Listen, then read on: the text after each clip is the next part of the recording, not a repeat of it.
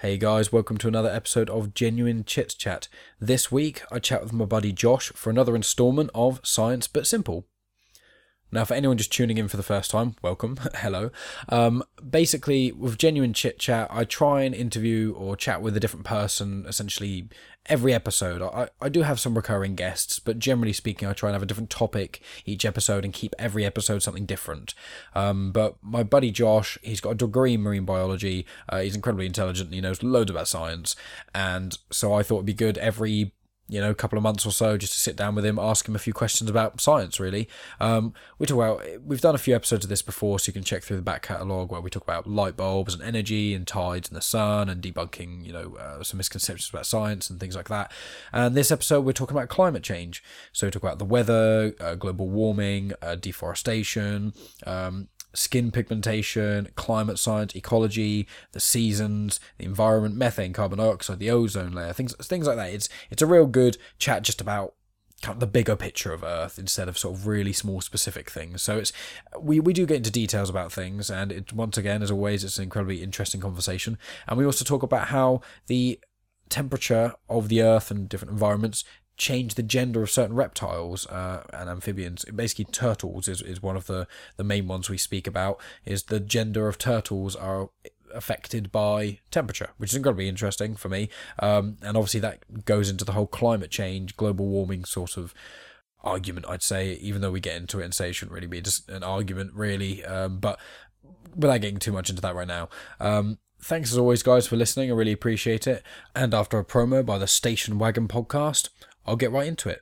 So, enjoy the show, and I'll be back at the end.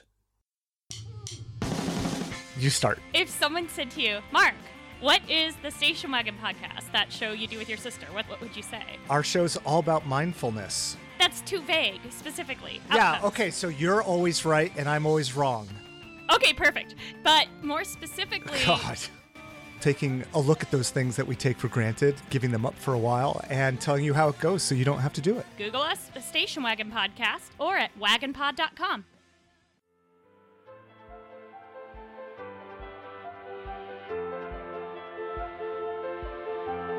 Welcome to Genuine Chit Chat, where we have honest conversations with interesting people. And I'm your host, Mike Burton.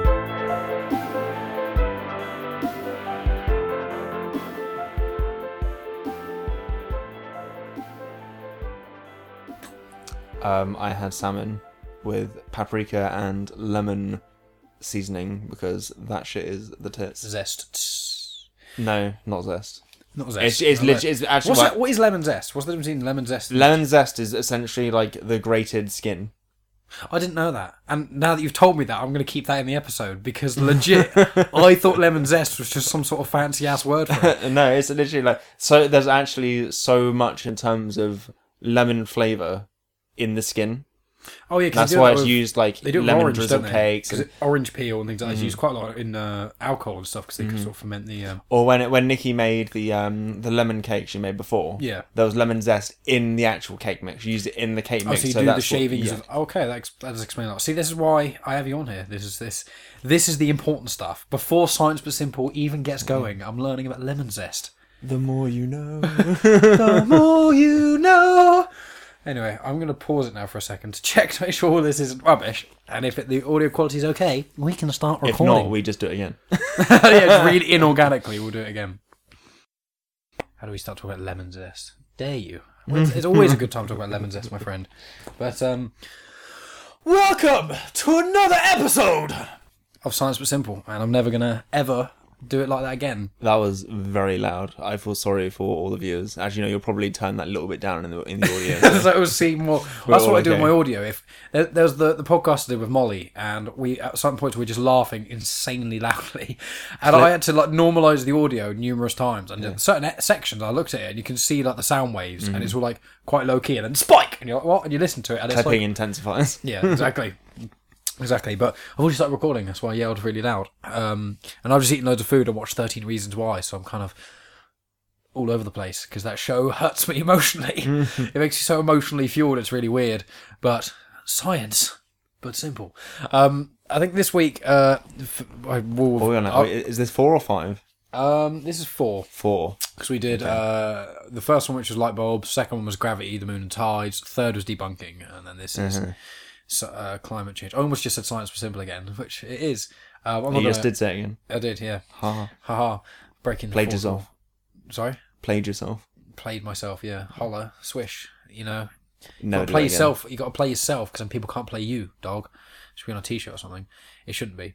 But I'm not going to go into all the details about what all science but simple stuff is, because I do that in all the intros when I'm slightly more sane and I've had to sit down and calm myself down for a short period of time. So let's get into it. Let's fucking do it. I was going to say, the first thing we were talking about, because every time we have a discussion to do with science but simple, I learn more stuff before doing the episodes than, I learn loads more stuff. And, oh, did you know this? Like, no. Did you know this? No. Did you know this? No. It's like, okay, clearly I know nothing. So let's do the basics. Climate and weather. I knew there was a difference, mainly because you asked a leading question asking if I knew what the difference was. And I guessed, and I was wrong. So would you like to enlighten our fair listeners of the difference between climate and weather? So I feel like this is one of the bigger, or not big, but like maybe not bigger, but most important misconceptions that people make. And they talk about weather as if it was like, and things like climate change and all that thing. They talk about the weather. Yeah. And weather and climate are two distinct different things. That obviously they're related to each other in certain ways, but weather is much more of an immediate at that point in time, at that instant. It's raining, it's hail, there's snow, there's the wind and all that sort of thing. Whereas climate is going to be things like your average temperatures, your highs and lows over a year, your rainfall for the year, all that sort of thing. Like the long-term things, like even longer than just a year though. Like you can have a stable climate that just sticks for centuries. And that's what climate change / global warming is all about. And we can get into that a little bit later on, I guess. So obviously the thing is, for everyone to understand, for clarity, obviously, like, the Sahara Desert, everyone knows that's a really hot place. The climate there is hot, but that doesn't mean that the weather in Britain, and there isn't times where the temperature's higher, or there isn't times where it's hotter here, just because the weather at the time here happens to be obviously hotter and that sort of stuff, and the weather there happens to be colder. It's even though the Sahara Desert is obviously, hotter in general, and that's obviously what the climate is. So you might even find often in places in deserts such as the Sahara, because there's so little water, you don't get cloud cover at night. So all of that heat that's absorbed into the earth, into the ground over that period of time, just goes overnight, and you often go into sub-zero temperatures overnight in the deserts, I believe. Yeah. So it's like the climate, the average temperature between the Sahara and here in the UK might not actually be too different, because both have fairly stable climates, but they're obviously very much two distinct climate systems, with the desert and the UK. I mean, just talk about how much rain we have. Well, yeah, exactly. It's a typical thing about English people talking about the weather. It's basically, overcast, rain and tea. That seems to be, and football. And bad teeth, apparently. Oh, God, please ignore the football. According to the rest of the world. Yeah, we won't talk about football. It's not. It's one thing on my podcast I don't talk about. And sport. But there's plenty of other places. There are hundreds of other podcasts you can listen to. Like the True Geordie podcast. That's actually a good one. Anyway. I was going to say something and I lost it. Oh, yeah. The desert. I remember hearing that. Is it Antarctica? It's actually classed as desert, because desert basically isn't to do with the climate of the heat or anything. It's to do with the survivability. Is that right? Yeah. So I believe it's probably even more useful to look this up quickly. Yeah. But the definition of a desert is more to do with the ability to actually sustain a lot of life and access to liquid water and all that sort of thing. It's all life on this planet, at least, depends on liquid water due to its properties as a solvent. Yeah. Or can dissolve things. Yeah, well, I've just Googled it. Noun, a region so arid because of little rainfall that it supports only sparse and widely spaced vegetation or no vegetation at all. And the example is the Sahara is a vast sandy desert. And then it's got 2 other little sort of sub things, which is an area in which few forms of life can exist because of lack of water, permanent frost, or absence of soil. And then also an area of the ocean in which it is believed no marine life exists. So things like Antarctica and the Sahara, although obviously very different, both classes deserts. Yeah, there you go. That makes a lot of sense. Okay, cool. Well, so let's just get into, obviously this is science but simple, and we don't want to assume that anyone knows anything within reason. So one thing which is, a lot of people would have most likely learnt this in school, but let's just reiterate about the seasons and just why. Well, obviously you're much more astute about this than I am. With the seasons, the Earth tilting on its axis and that sort of thing. So like summer, winter, why obviously for us in the UK compared to Australia, we have essentially opposite seasons in the year. So like, do you want to go into that sort of? Yeah, okay. So one thing to clarify here is that another misconception some people have is that the seasons are because of how far away the Earth is from the sun. That's not the case. The Earth's orbit is elliptical. It's not a circle. It's not a perfect circle. We will be closer and slightly further away at different times. Yeah. But that might be just like a few tens of kilometers when we're hundreds of thousands or millions of kilometers away from the sun. I don't know the exact distance. But in terms of, it's the scale of, we do get a bit closer and a bit further away. But in the grand scheme of how far away we are, it's insignificant. So the temperature difference that would be because of that would be minimal. Yeah.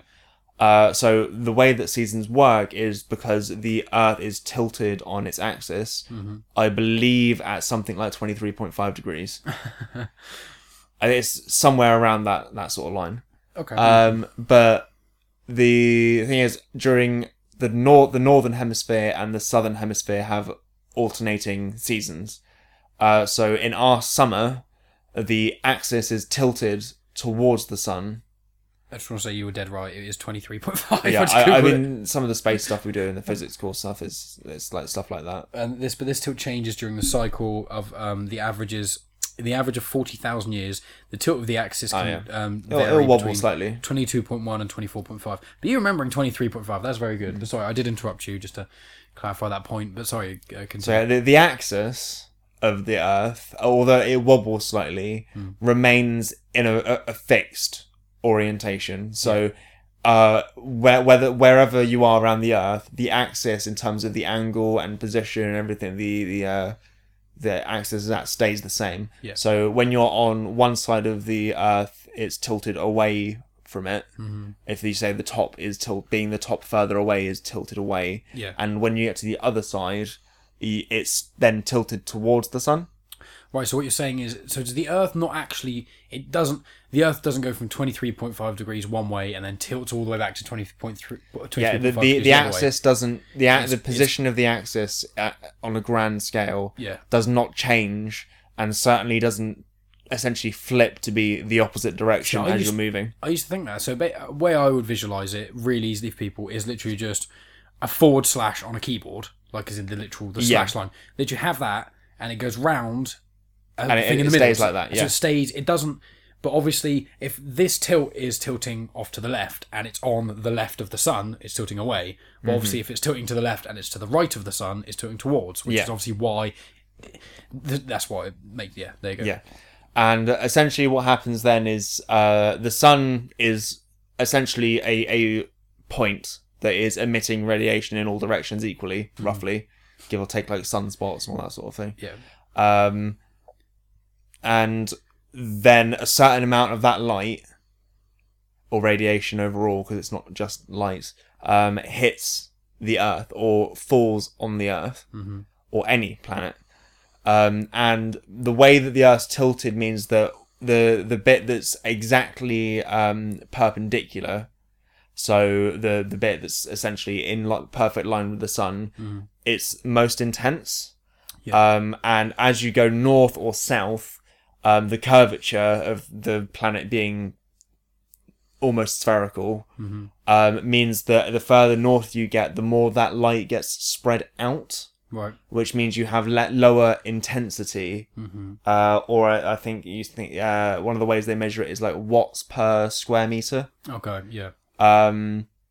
Which that basically means that the further north or south you go, the lower the concentration of energy coming in is. Yeah. And during a summer, so whether it's the summer for example, the northern hemisphere, the northern hemisphere is tilted towards the sun, and then for our winters, it's tilted away, and that just means that as we're rotating on the axis, when we're during our daytime at least, we're tilted more towards that perpendicular, like 90-degree point, and then in the winter we're tilted farther away. Yeah. So we have, and that makes a much, much bigger difference than that little change in the distance we are from the sun at any point during our orbit. Yeah. Yeah.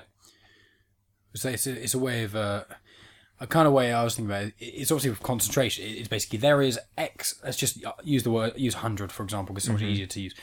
There's 100 energy coming from the sun. Obviously, that energy, that amount is when you're saying with the Earth's tilt. Obviously, when it's further up or further down, that same 100 is still there. It's just spread out. So it's obviously if that 100 is only over 10 miles.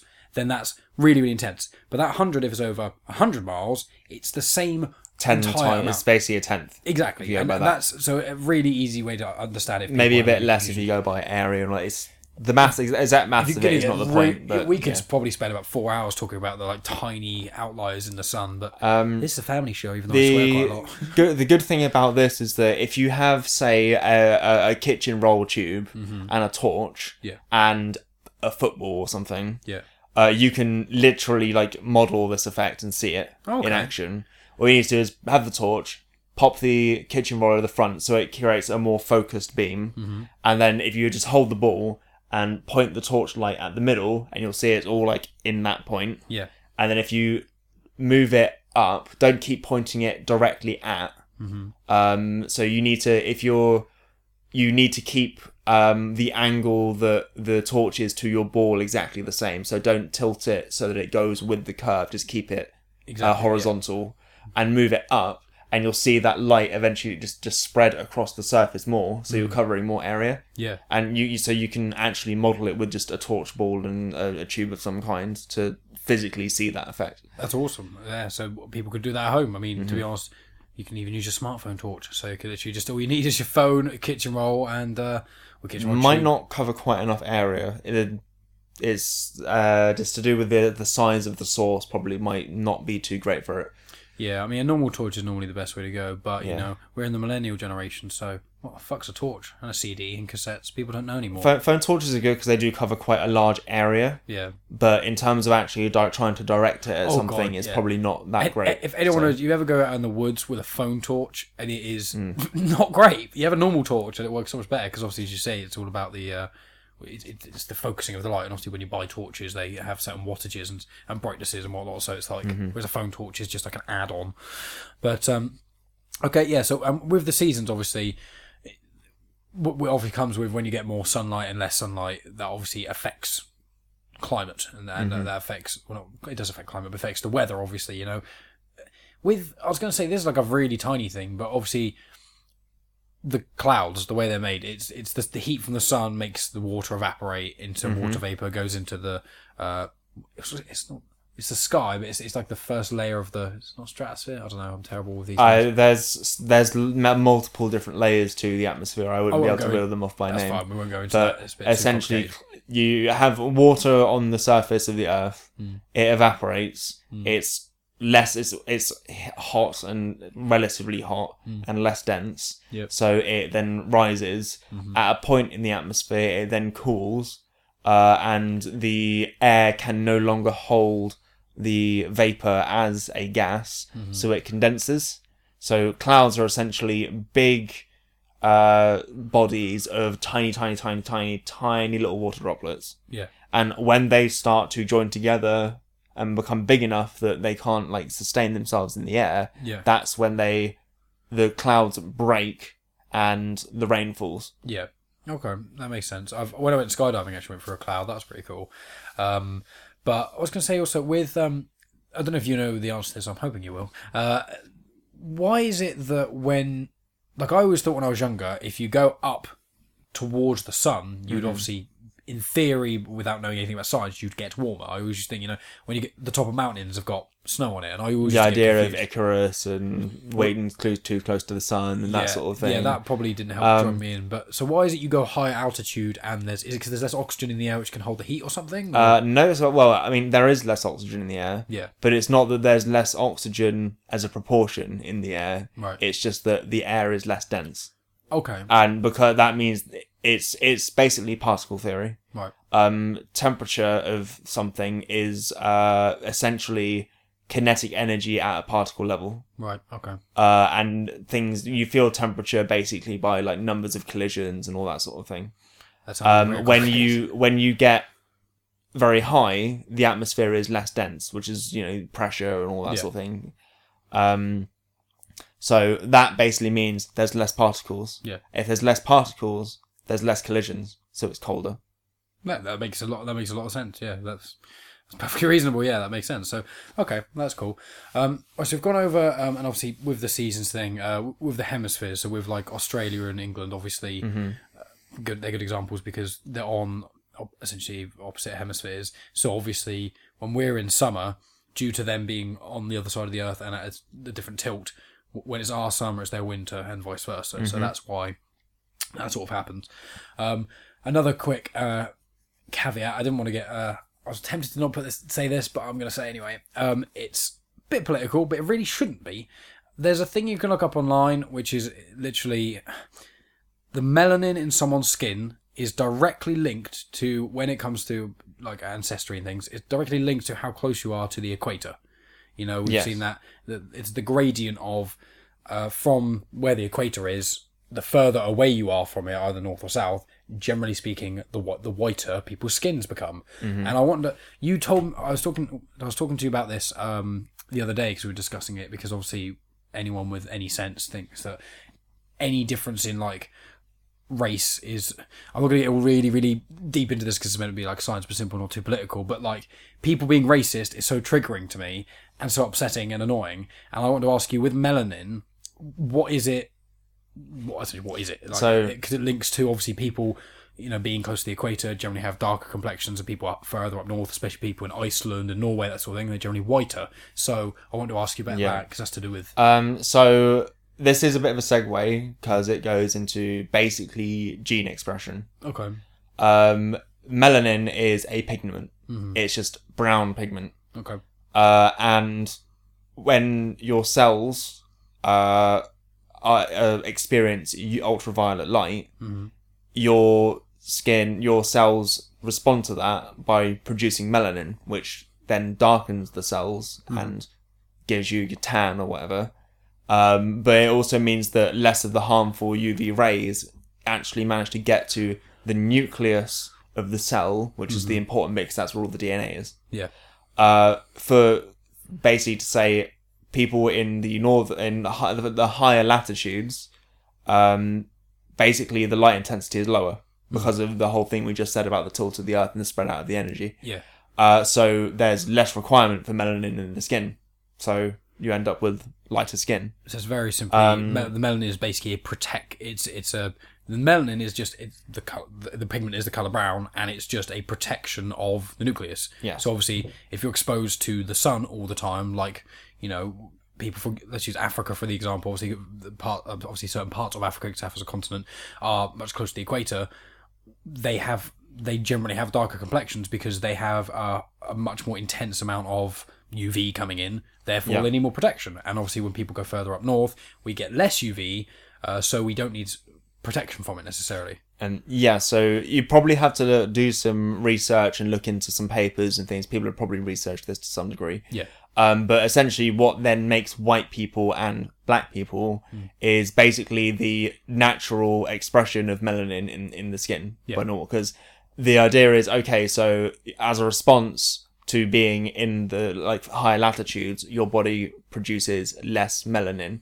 So over time, like epigenetically, your body naturally produces a lower level of melanin all the time. Yeah. And then that means that you start getting white people. There's a good analogy, I think, if people look at something called Daisy World. Okay. I think that's a good way. There's a good analogy of it. It comes out about if there's a planet, it's empty, then life turns up and there's some black daisies. The black daisies are all the energy and stuff, and then it just spreads out, and then you end up with white. It's a good model of it and demonstration. Okay. So, and you say that's called Daisy World. Daisy World. Well, what I'll do is I'll make a note of that right now. You can hear the I remember click of my it. pen. I don't know how decent it'd be to find. It might be something to look up on YouTube or something. But Yeah, well, I'll take a look. I'll see what I can find. If I can't find it for whatever reason, I'll mention it in the intro outro that I can't find it. But I'll make a note of that now. So I've just written Daisy World down. So I'll try to release this. I'll add that in. But yeah, that's basically it, and that's also a reason because the whole thing your body does require a certain degree of sunlight to produce things like vitamin D. Because people with darker skin absorb less sunlight through their skin, it means that when they are in the higher latitudes, they don't produce as much of things like vitamin D. So that's one of the reasons why it's not uncommon for black people and people with just darker complexions in general to take things like vitamin D supplements, because otherwise they just don't get enough, even if they are in the sun all the time, because the light intensity at those latitudes just doesn't provide enough for them. Yeah. Well, it's also, and with a little thing that, especially in today's society as well, I have a slight vitamin D deficiency. I think almost all of us do, to be honest, because you work a 9 to 5 as well, which is quite a funny thing. But yeah, obviously, what you're saying is it's funny because this shouldn't be even a remotely controversial topic in any way, shape, or form. It really shouldn't be. It's just pure science. It's just the way it is. But people have to ruin things by being all racist and shit. That's one of the things where people have come out as through studies. Yes, there are patterns in terms of genes and all that sort of thing that go around in terms of obviously people that are of Asian descent or Middle Eastern or African or European and all that. They all have distinct differences and a definite expression of certain genes. Yeah. But that's all it is. The race isn't a thing. Yeah. Scientifically, race is not a thing. It's just we are all Homo sapiens. Yeah, and that's how we should... That's it. Exactly how we should be. It's ever so slight minor variations in each other, which never... they don't contribute to the individual level. But I'm sure at some point in the future, because obviously me and Reese did that episode about transgender, I'm sure we'll have another... we'll sort of organise another night where we do some sort of other... in air quotes, controversial topic, just things that really shouldn't be very controversial, but are. But we'll come off that slightly now, because I think we've kind of done everything with that. What we want to get onto now, because we've spoken about the climate and seasons, and then if we get into sort of climate change a little bit, and the sort of the greenhouse gases and that sort of thing. I know that sentence was almost everything I know about climate change. I don't actually know very much about climate change. I just know a lot of other people who are much smarter than me know a lot about it. So from what you, I remember you saying about there's the gas bubbles in the ice and the greenhouse gases. They're the two main things I remember. So if I want to just throw them at you and then see if you can make sense of it. So one thing I think is a good thing to touch on is there used to be the thing we called global warming. Yeah. And now we've started to approach it as climate change. Yeah.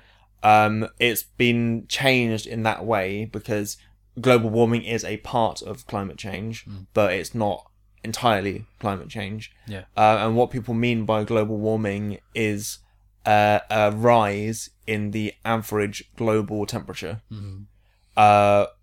which some places, due to changes in sea levels and water and all that sort of thing, might actually get colder. Yeah. But overall, the planet will be heating up. This is one of the things when people say, "Oh, it's snowed for the first time in 20 years" or something. It's like, "Oh, so much for global warming." It's like, no, that's not the point. I can see people can't see, but I just know how much that is triggering you. I want to add a little caveat here, which will excuse me, which was I actually was looking up about global warming, and one of the things that I found really interesting, I think me and Wayne touched upon it in the episode that we did, and it was, for example, one of the reasons it can be so detrimental to people on the planet and things. People go, "Oh, if it gets a little bit warmer, what's the big deal?"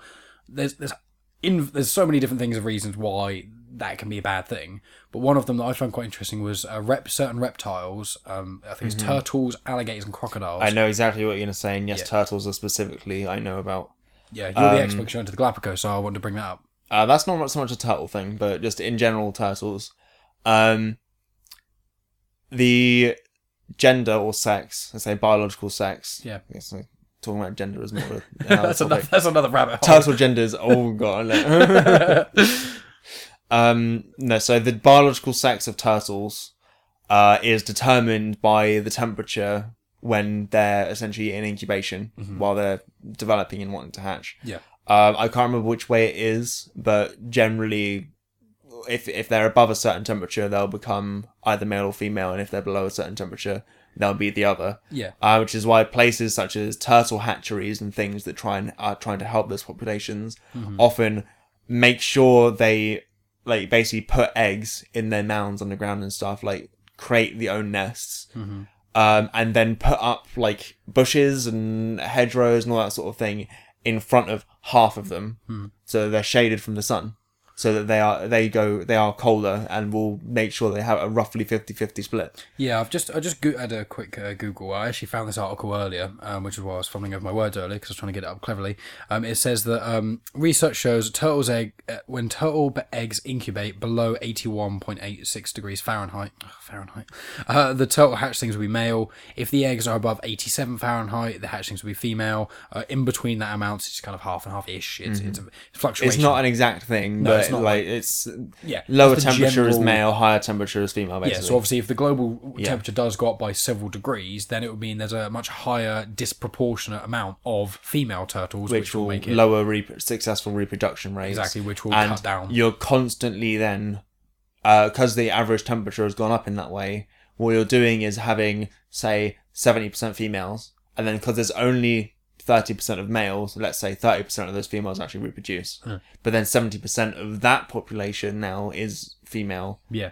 So it's continuously like smaller and smaller and smaller and smaller and smaller population. Yeah, and that brings And in a whole other all lot of you problems. need for something to be basically classified as extinct is that they can no longer reproduce. Okay. So like, because there's something I don't know whether you ever heard of Lonesome George. Is that the grey ape? No. Oh, Lonesome George is was one of the last Pinta Island tortoise from the Galapagos. was that one of the gigantic ones? Yes. Okay. And he was the last of his subspecies. And he was male.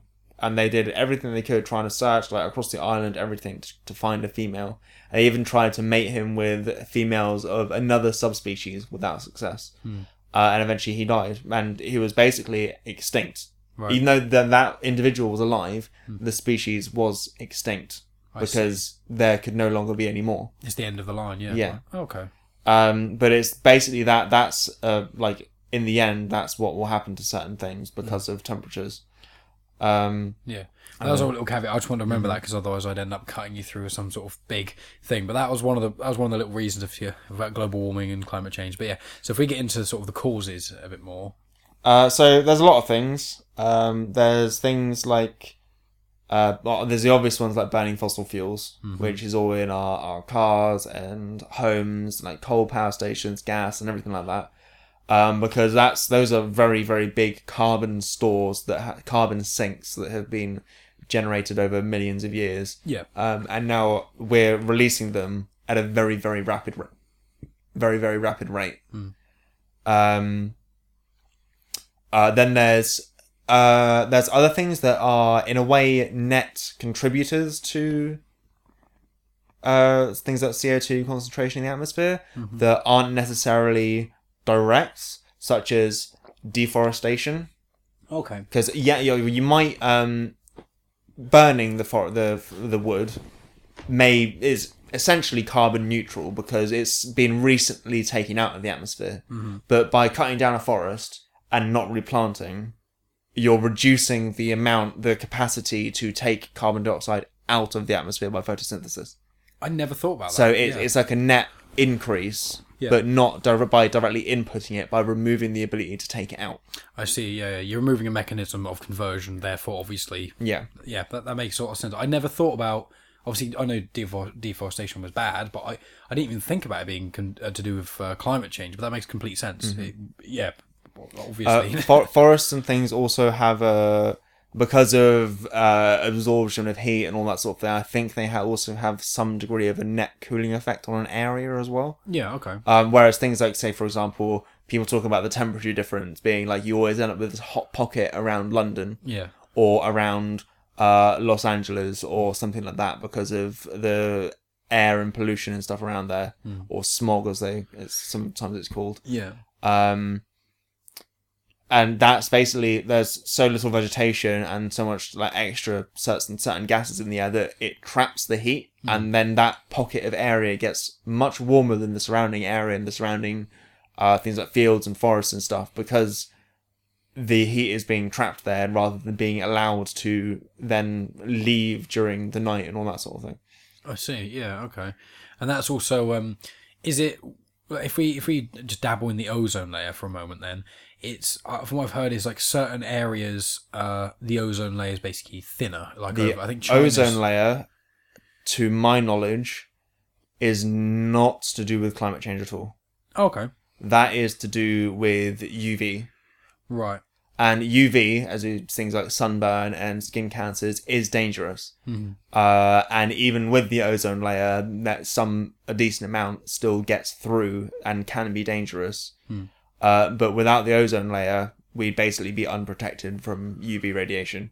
I see, yeah. And that then would mean a huge amount of things in terms of cancers and generally things not being able to survive in life in general, because the UV would just continuously damage cells and you'd end up with everything just dying because this DNA becomes too damaged to be able to actually function. So it's like a protective layer, essentially. Yes. Yeah, like a filter almost. It is actually triatomic oxygen.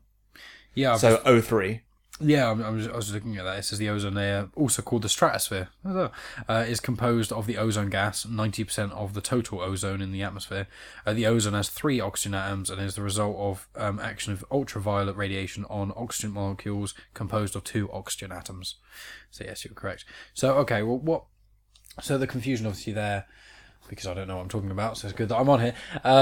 So with the whole greenhouse gases thing, it's I remember there's that Futurama joke about it, that episode where they just drop a giant ice cube in the ocean to cool the Earth, which is, I bet if especially the United States, I think if they could get away with that, they probably would do that. If they thought that would actually solve anything, then that would be what they would do. I think even people in the United States are clever enough to know that actually would not do anything. I think there's a lot of people... Because you need to move heat somewhere to create that much ice, and then to melt it, it's like, then that heat just goes back into that. So it's like you're having to increase, essentially, because you're moving heat out of that water to freeze it. Yeah.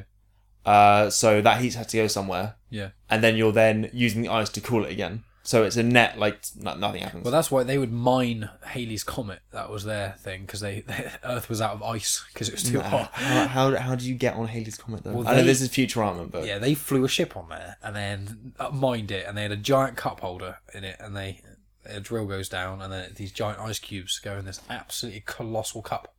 And then they pour that in the ocean. Futurama. So stupid. And then the way they solved it was all the robots pointed their exhaust fumes in one area and pushed the Earth away from the sun and gave them an extra week. Although as we've said, yeah, exactly, that doesn't actually achieve much. Yeah, it just extends the amount. It just makes our years slightly longer. Yeah, I just want to bring that in because that Futurama joke humoured me.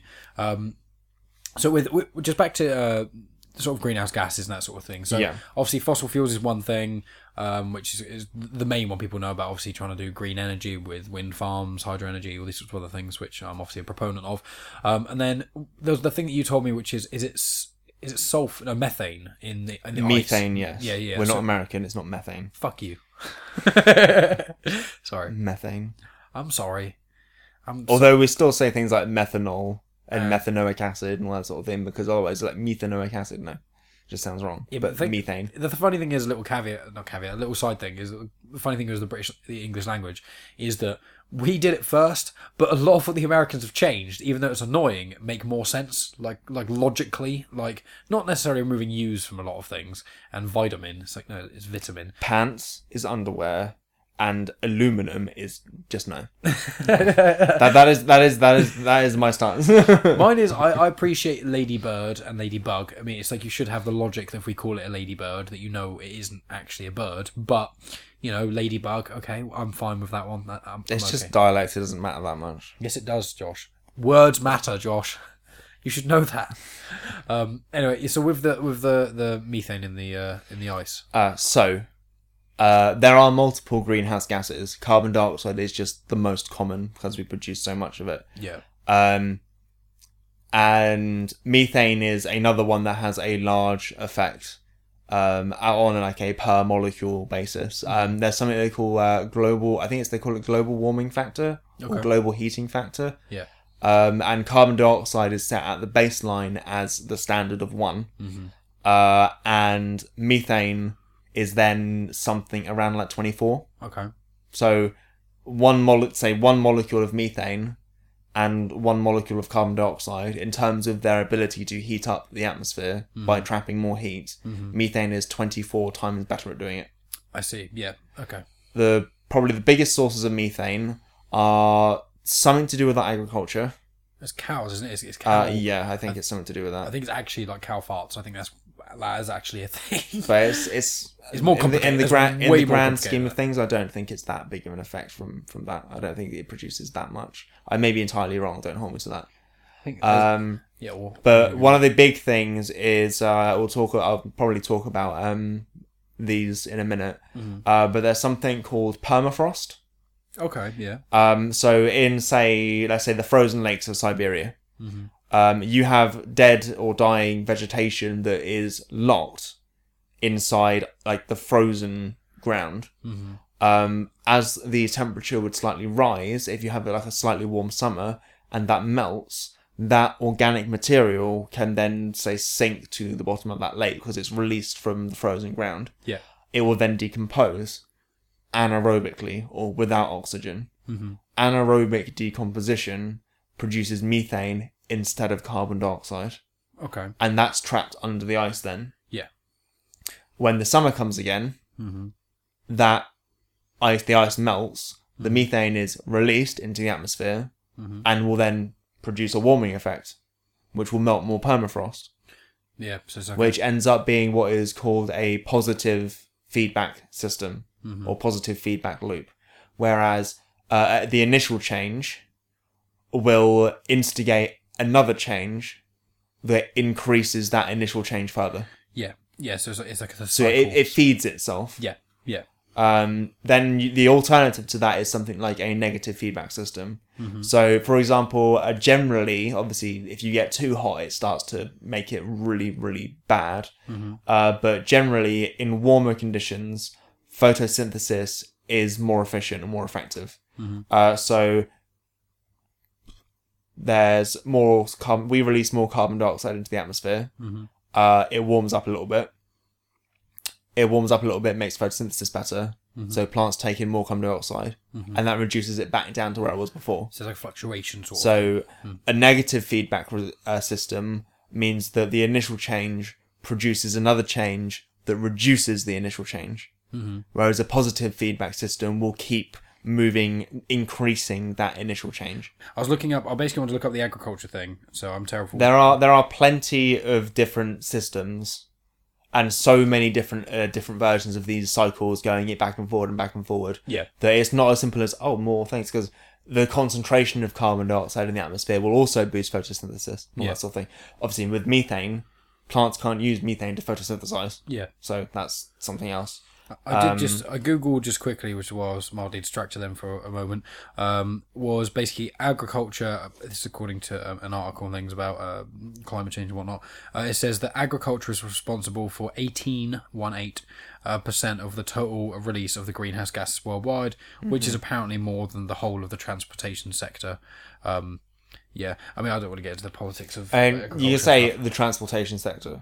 Yeah. But then there's also our electricity and power generation, all that sort of thing. Like, set aside our agriculture, the biggest contributor to anthropogenic, which is man-made, climate change, is our use of fossil fuels. Yeah, well, obviously, all the lights in the house, like, unless you are specifically choosing an energy provider like Ecotricity or something like that, it's basically burning fossil fuels, damaging the earth, essentially, and that's how we get light bulbs and things like that, which is, you know, that's why some people do the argument of electric cars. Like, if you have a Tesla, but you're plugging it in at home, yeah, it is better, slightly, but obviously the energy comes from... Yeah, an electric car is only as environmentally friendly as the power station that's supplying the electricity for it. Yeah, exactly. Yeah. Well, my old boss, he used to plug his car in at home and at work, and he was with Ecotricity, so they use. I think majority is. I don't think it's 100%, but like almost all of their thing is the renewable energy sources. So obviously, in that one sense, his Tesla was doing that, but it's just a. It's a complex issue in terms of politics, but one of the biggest things is that it's not something that it's like our air here in the UK. It's not our air. It's just the air that's in the UK at the moment. Yeah. Like, this whole thing is a global issue and does require international cooperation to actually try and figure out and find solutions for these things. Yeah. And people that just want to ignore that sort of things, not be involved, just add more hurdles in the way. Yeah. And it's not a case. People, I think one of the biggest ways to try and sway people's mind on these sorts of things is not like, oh, I know, saving the planet sort of thing, because that is incredibly arrogant. The planet will be fine. It survived worse. Yeah.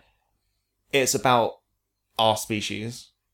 We will eventually bring about a situation on this planet in which our species cannot survive. Yeah. We will instigate a climate change that means that we will drive ourselves to extinction. It's not about saving the planet. The planet will do perfectly fine, and it will do perfectly fine way long after our species is gone. Yeah. But this is about self-preservation.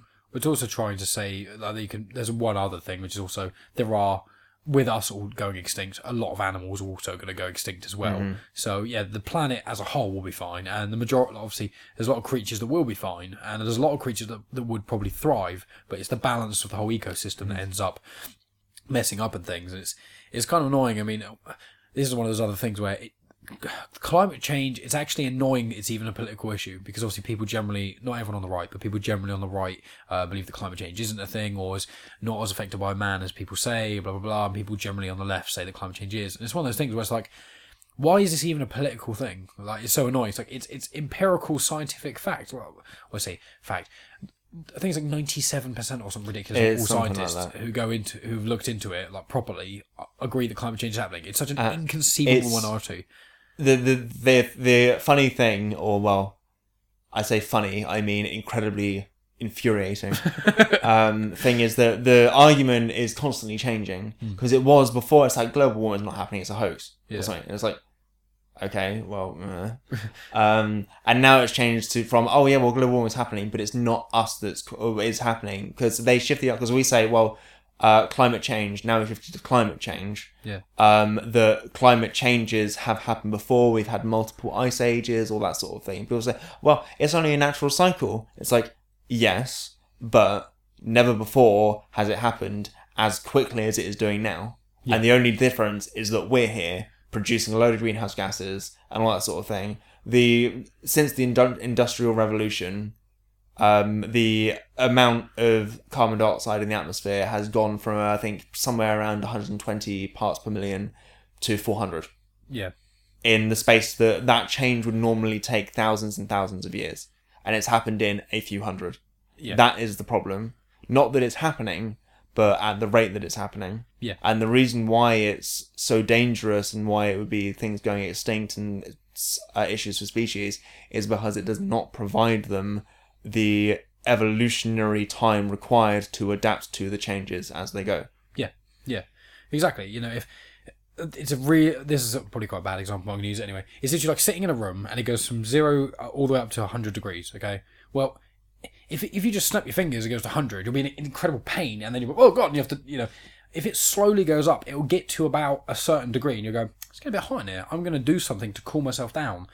Animals, obviously, I'm just trying to make it so as layman's terms as possible, and that's what it's like for animals. It's like, if the temperature does end up skyrocketing, they don't consciously evolve necessarily, but like, over the generations they will slowly adapt. But as you say, if it happens way too quickly, there's no time. So what happens is the detrimental effects hit them before they can have their mechanisms to sort of catch up and negate that. Yeah. And that's one of the things that's so annoying with me, because I listen to quite a lot of podcasts and stuff, and sometimes it gets spoken about as a political issue, and it's just like, the only reason it's a political issue is because there's people in politics who benefit from certain companies not having to take the precautions to be ecologically aware. It's one of those things. It's like, even of really down to base that line, like, it's really easy to throw rubbish just on the floor when you're out.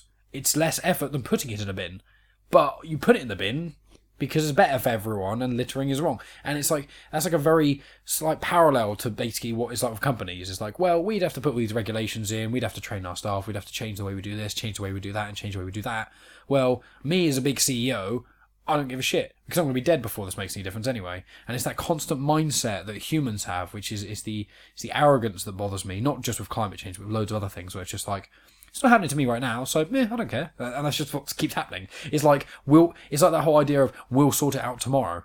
And it's just that. Yeah, it's the problem. I mean, it's a falling just by being a species, unfortunately, that it is to a degree in any species' nature to act in a selfish way, if you're to personify it in that way. Yeah, well, it's survival. Like short term, I want to survive. What happens afterwards doesn't matter. The meaning of life is literally just to add your genetic material to the gene pool that carries on after you. Yeah. That's it. Yeah, that's the driving force of humans. Or any species at all. That's it. Like, so from a behavioral from a behavioral and evolutionary standpoint, people that are that selfish and willfully ignorant is fine, but in terms of actually, like, as I said, the self-preservation thing, as a species, as a collective, it's harmful. Yeah, and you've got to kind of look at a lot of things like that. Like, with this may rub some people the wrong way, and I do apologise if it does, but for example, the best way to spread your genes isn't, like, the most efficient way I would pass on my genes is not the best way morally, obviously. So, for example, trigger warning, if I went around every single night and raped as many women as I could, obviously there would be a huge amount of my genes being passed on, which in the evolutionary sense would be beneficial. But obviously in a moral sense, if you're even a remotely decent human being, that is completely unthinkable. So it's got to be, us as humans, we have a responsibility on this planet of, we are intelligent enough to realise the difference between what is, in air quotes, sort of the best thing at the moment, or for this random goal that we have, it has to be what causes the least amount of pain, what can be the best for all the future generations, not just ours, and all these sorts of other things that need to take I believe it's I think the right word is utilitarian. Yeah, that's utilitarian standpoint, like for the greater good. Yeah. And that's how I try and, like, generally go by things. Like, I make decisions based on what I think is the greater good. Yeah. To shift on from that, I know you said I mentioned about the ice ages and all that sort of thing. Yeah. And you mentioned before about the ice that I mentioned before we recorded this. Yeah. So how do we know what our climate was like when the 3 last ice ages and all that sort of jazz? Like, technically, I think we're still coming out of an ice age, really. Yeah. Because a certain percentage of our planet is still actually covered in ice. Yeah, I heard about that. But basically there's different ways. Obviously, we can measure the atmospheric composition now very easily. Yeah. We couldn't do that hundreds of thousands of years ago or millions of years ago when we weren't around.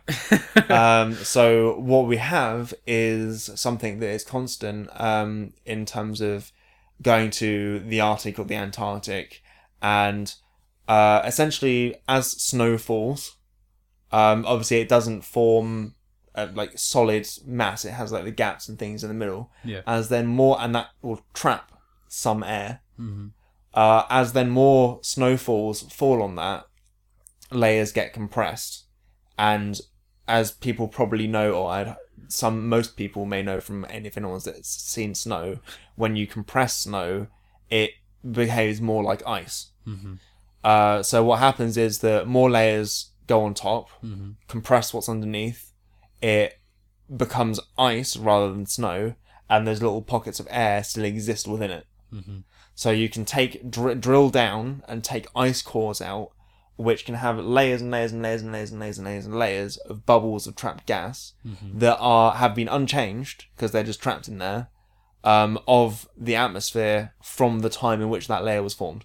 I see, yeah. So then by putting the thing in, basically extracting it and measuring the composition, we can see how much oxygen there is, how much carbon dioxide there is, how much this, that, and the other. And by that atmospheric composition and what we know, we can then extrapolate things like average global temperature, all the other things. Yeah. But the important thing is that's how we've got the record of the atmospheric composition of carbon dioxide. Yeah. And if you look up a graph, simply look up a graph of atmospheric carbon dioxide for the past 150,000 years, you'll see this whole thing where it's up and down, up and down, and up and down, and up and down. You'll see, because there's seasonal changes between the summer and the winter, so you get this up, down, up, down, up, down, up, down, up, this little zigzag. Yep. And then that zigzag might go up. There's still the zigzag, but the zigzag tends upward. Yeah. And then goes back down. And then goes up. And then goes down. And then goes up. And then we're on the come up. And then suddenly, it just skyrockets. Yeah. Because we're suddenly adding so many greenhouse gases to the atmosphere that composition is just going up. It's not higher than it's ever been, but never before in the history that we've measured has it happened so quickly. Yeah. And that's the problem. You can also look at things like tree growth rings, because you see areas of rapid and low growth. This is much more in the short term. But if you have a very ancient tree that's like maybe a couple of thousand years old, where there's been a particularly warm year or high carbon dioxide, because photosynthesis produces glucose, which they'll use for producing energy for growth and additional biomass. So when there's been a good year for photosynthesis in the summer, you'll get a big chunky ring, and then a smaller ring for the winter, and then a bigger ring and a smaller ring. You get these different rings. That's where the rings of the trees come from growth rings, and why you can count them for years. So when there's been a good year, it will be bigger, and when there's been a bad year, it will be shorter. And you can use that. It's probably less exact than the ice core samples because you actually have air. Yeah. But you can estimate the general idea of this. There was a high amount of CO2 here or a low amount of CO2 here. That's really interesting. I didn't know that. That's very, very interesting. So, yeah, I mean, we're coming up to near the hour mark now, so it's probably a good time to sort of round up. Is there anything specific that you wanted to add? Anything, tidbits of information or anything else that you can think of? I'm sure there was something I was thinking of, and I may have forgotten it by now. That's fine. Well, if it pops back up, I can subtly add it back in and make it sound really natural. But obviously, I didn't want to turn everything into a political issue, and this is probably the most political Science But Simple we've had thus far. Obviously, we try and keep it quite objective, but I think one of the frustrating things about you and I especially is when we hear about people being dicks to each other, like in regards to racism, or people not bothered about climate change. When you boil it down, you can find reasons for people acting in this way, and it's like, if education, this is one of the reasons we want to do this podcast, is education is the best tool for growth. Because if you tell people the only people I find when I hear people promoting podcasts talking about how climate change is like, they don't think it's actually happening because humans. You ask them how much have you actually looked up, and the answer is none. Because if you actually look it up, then it shows very clearly, same as people who are racist. It's like, well, actually literally look up melanin, what it does. It's all these things are just, we want to educate people, and people can make up their own minds. If people, if you have an opinion where you still believe that the humans aren't affecting, are not affecting it, and you've looked up all the research and you have a valid opinion on all that, we can disagree, but it's when you have an opinion which isn't backed up by any evidence, that's where the issues lie, because then you just start being ignorant, and then you can just say anything and just spout off any rubbish.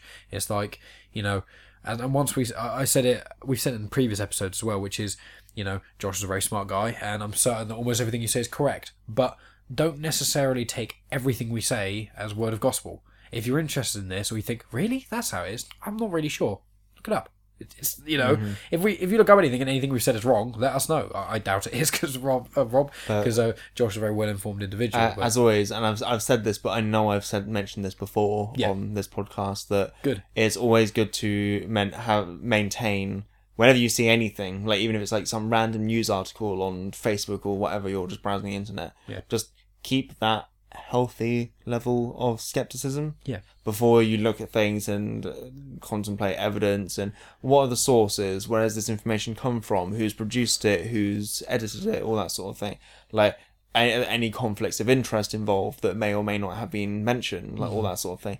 It's always good to check your sources and validate them and see where they're coming from, because you might find plenty of evidence that a certain thing is or isn't happening, but people then say, "Oh, what?" You then link that for people and say, "Well, this is A, B, and C. This person's basically a complete sham or something." Like you just double check your sources, make sure you know where your information is coming from and how reliable that is. Yeah, and there's a reason there's a 97% consensus in the scientific community about anthropogenic climate change. Yeah, there's a reason for it. Yeah, there's like people like to use examples of like minor incremental outliers as examples of it not being the case. But it's, you look into it. I am adamant that you will share the same views as we do. But as we say, just this is all about teaching. We want to get people into science again in any way we can, because school, especially for me, it bored me senseless and turned me off for science for years. And then it's only as well I've gotten older where I've actually kind of got into it again. It's just, you have to kind of put effort in a sense. You got to look into things a little bit if you want to have an opinion on almost anything, really. You just have to be educated in it, and that's all we want to do, is just educate. And then when you are in that mindset of wanting to learn, you'll know to educate yourself. You'll do these sorts of things yourself, and maybe this podcast won't necessarily be essential for everyone. Someone might listen to this one podcast, go, it's really interesting, I'm not interested in all the other subjects, I'm just going to go off and find my own way, and that's perfectly fine. That's all. Just want people to be educated. That's all this thing is about. I'm sure we'll probably talk about this whole evidence and research thing again, because no doubt, I don't think we actually even written it down yet on a plan, but I am almost certain at some point we will have an episode of this about vaccination. Oh, yes. Vaccination, yeah. Because, that is something that can really trigger me. It triggers me as well, yeah. Very much so. But what we'll do is we'll probably just have another debunking episode at some point, and we'll add... That can probably be most of that. Yeah. I'm happy with that. The vaccination. Yeah, that's fine. We can do that. Yeah, we'll add that in. I mean, obviously, we got loads of time, so... Yeah, I think that's great. I mean, if you think of anything else to add, then we can add it to that. But I think that's pretty much it. If there's nothing else that you want to add. No, I think that's okay. Oh, now I remember what I was thinking of. Good. Okay. So, last pointer is that people have put a call into the idea of, the rise in CO2 concentration in the atmosphere has stopped going up. Right. Like, it had a pause. And then they're like, oh, why is that happening? And it's like, haha, it's climate change, anthropogenic climate change is bullshit. Yeah. It's like, oh, no, this is why. Because they started looking at the ocean. Right. And because the atmospheric CO2 had gone up, the level of carbon dioxide that had started to be dissolved in the ocean went up. Which is why it wasn't increasing out in the atmosphere. Because it was being sunk into the ocean as a carbon sink. Oh, okay. And carbon dioxide, when dissolved in water, becomes carbonic acid. Right. So that's the ocean acidification side of things. Oh, yes. Yeah. Which can then become another positive feedback cycle, because ocean acidification is one of the biggest contributors to coral bleaching. Yeah. Which coral bleaching is not, when you see all these corals and things and they're white, that is one kind of coral bleaching, yes. Also, when you generally see colours that are extremely brightly coloured, that is the colour of the coral. Mm-hmm. dull coloured corals are generally the ones that are still full of something that's called zooxanthellae, Right. which are basically the tiny. Everyone, I'm sure, a lot of people are aware of the tiny little algae that live inside the corals. The algae provide food for the coral. The coral provide the algae somewhere to live that's safe, Yeah. relatively. And then they need the whole dust, very clear water near the surface. The algae can photosynthesize, all that sort of thing. And ocean acidification, one, can break down the coral because it's basically limestone, it's calcium carbonate, and the temperature rises combined with the acidity can basically say that the zooxanthellae, essentially, for all intents and purposes, nope the fuck out. Really? They basically just say nope, and they just leave. Wow. And then the coral don't have a source of food, so then the coral dies, Yep. and then then it's irrecoverable. So the reason why you have this like pause in the atmospheric carbon dioxide is because there's so much in the atmosphere that it's like a case of just diffusing of like its area of high concentration to an area of low concentration, and it's dissolving into the ocean. Yeah. And the other thing is that because of the rise in average global temperature, the ability of water to hold carbon dioxide increases with temperature. Right. So the warmer it is, the more it can dissolve carbon dioxide, but also the less it can dissolve oxygen. Right. So it's just all these cycles of negative things going on that just like loop into each other and affect each other, all intermingling. But if anyone mentions anything about the whole there's a pause in the atmospheric carbon dioxide concentration, it's because it's now going on in the oceans. Yeah. And it's a reaction to how much carbon dioxide there is now in the atmosphere. I see.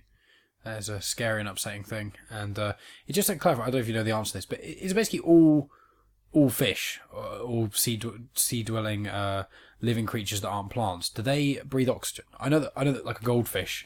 I think Literally anything that that's not exactly true, but let's put it this way: respiration in typical form, Yep. requires oxygen. That's pretty much it. Okay. So fish, they'll get it dissolved into their bloodstream through their gills, and as it's dissolved in the water, so it'll be dissolved into their bloodstream. Yep.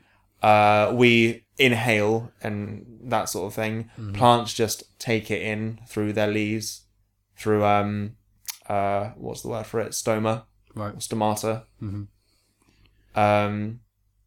So anything apart from, there are things like chemosynthetic organisms, things that thrive in oxygen deprived environments, Tardigrade. and they're very specific things. Yeah. The vast majority of stuff will require actual like oxygen itself to be able to do anything. Right. Well, you mentioned plants then, but obviously plants breathe in carbon dioxide, but do they? They don't breathe for a start. There you go. See, this is So- what I've got you. Plants are a living thing. Yeah. They respire. Yep. They need oxygen to respire. Right. And respiration is basically glucose plus oxygen to carbon dioxide, water, and a net output of energy. Plants also photosynthesize.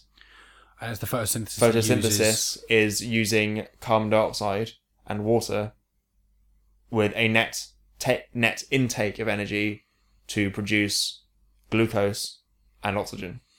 I see. So they respire, just like every living thing does, as you said. But the reason that plants, there's that misconception of, as I just had, of they breathe in carbon dioxide and breathe out oxygen. It's actually they're respiring in oxygen like everything else, but the photosynthesis, what they output of photosynthesis is greater than what they output with the respiring. So, Yes. yeah. Okay, well, that's... Or then plants will be able to photosynthesize during the day in light. They cannot do so at night. So at night, plants are only respiring.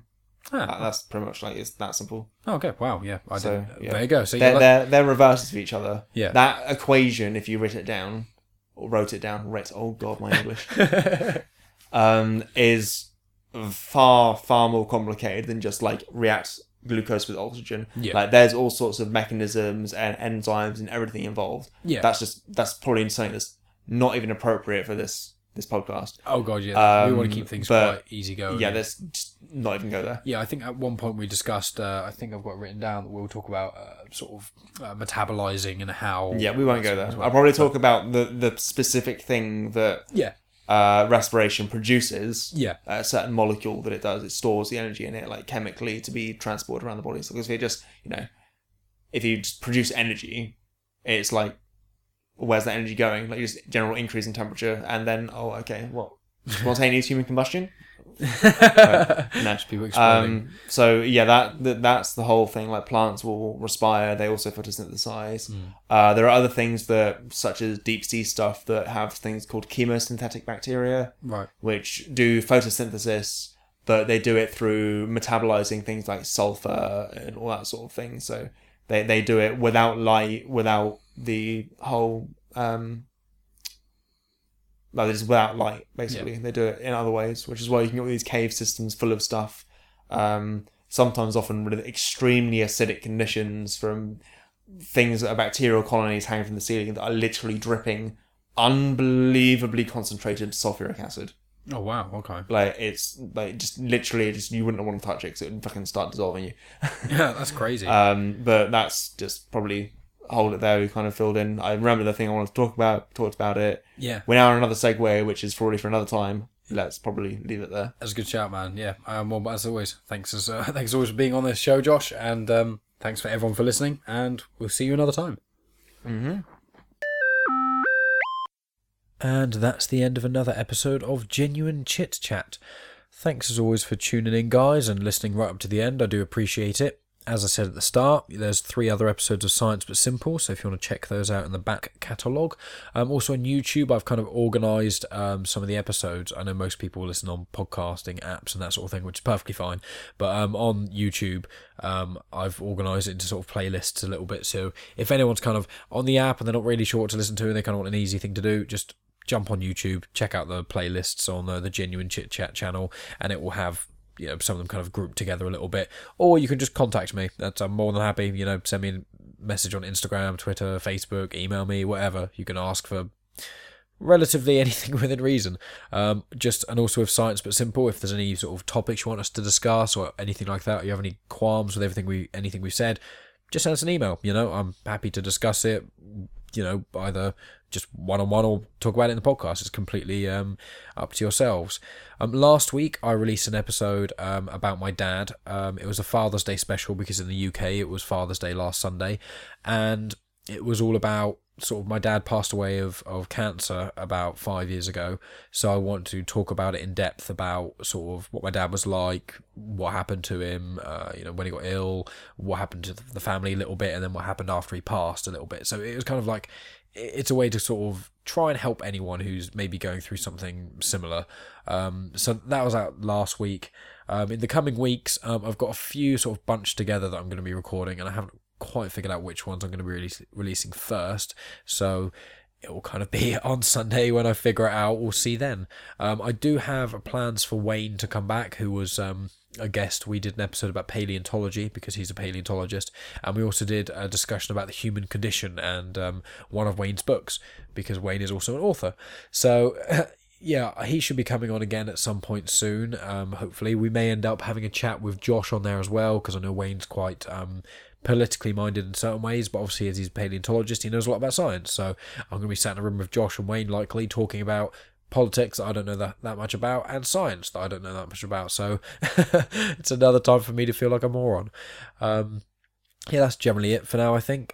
As I always say, if anyone reviews us on iTunes or Facebook, anything like that, it's very much appreciated. I've seen there's a few on there now, which I'm very, very thankful for.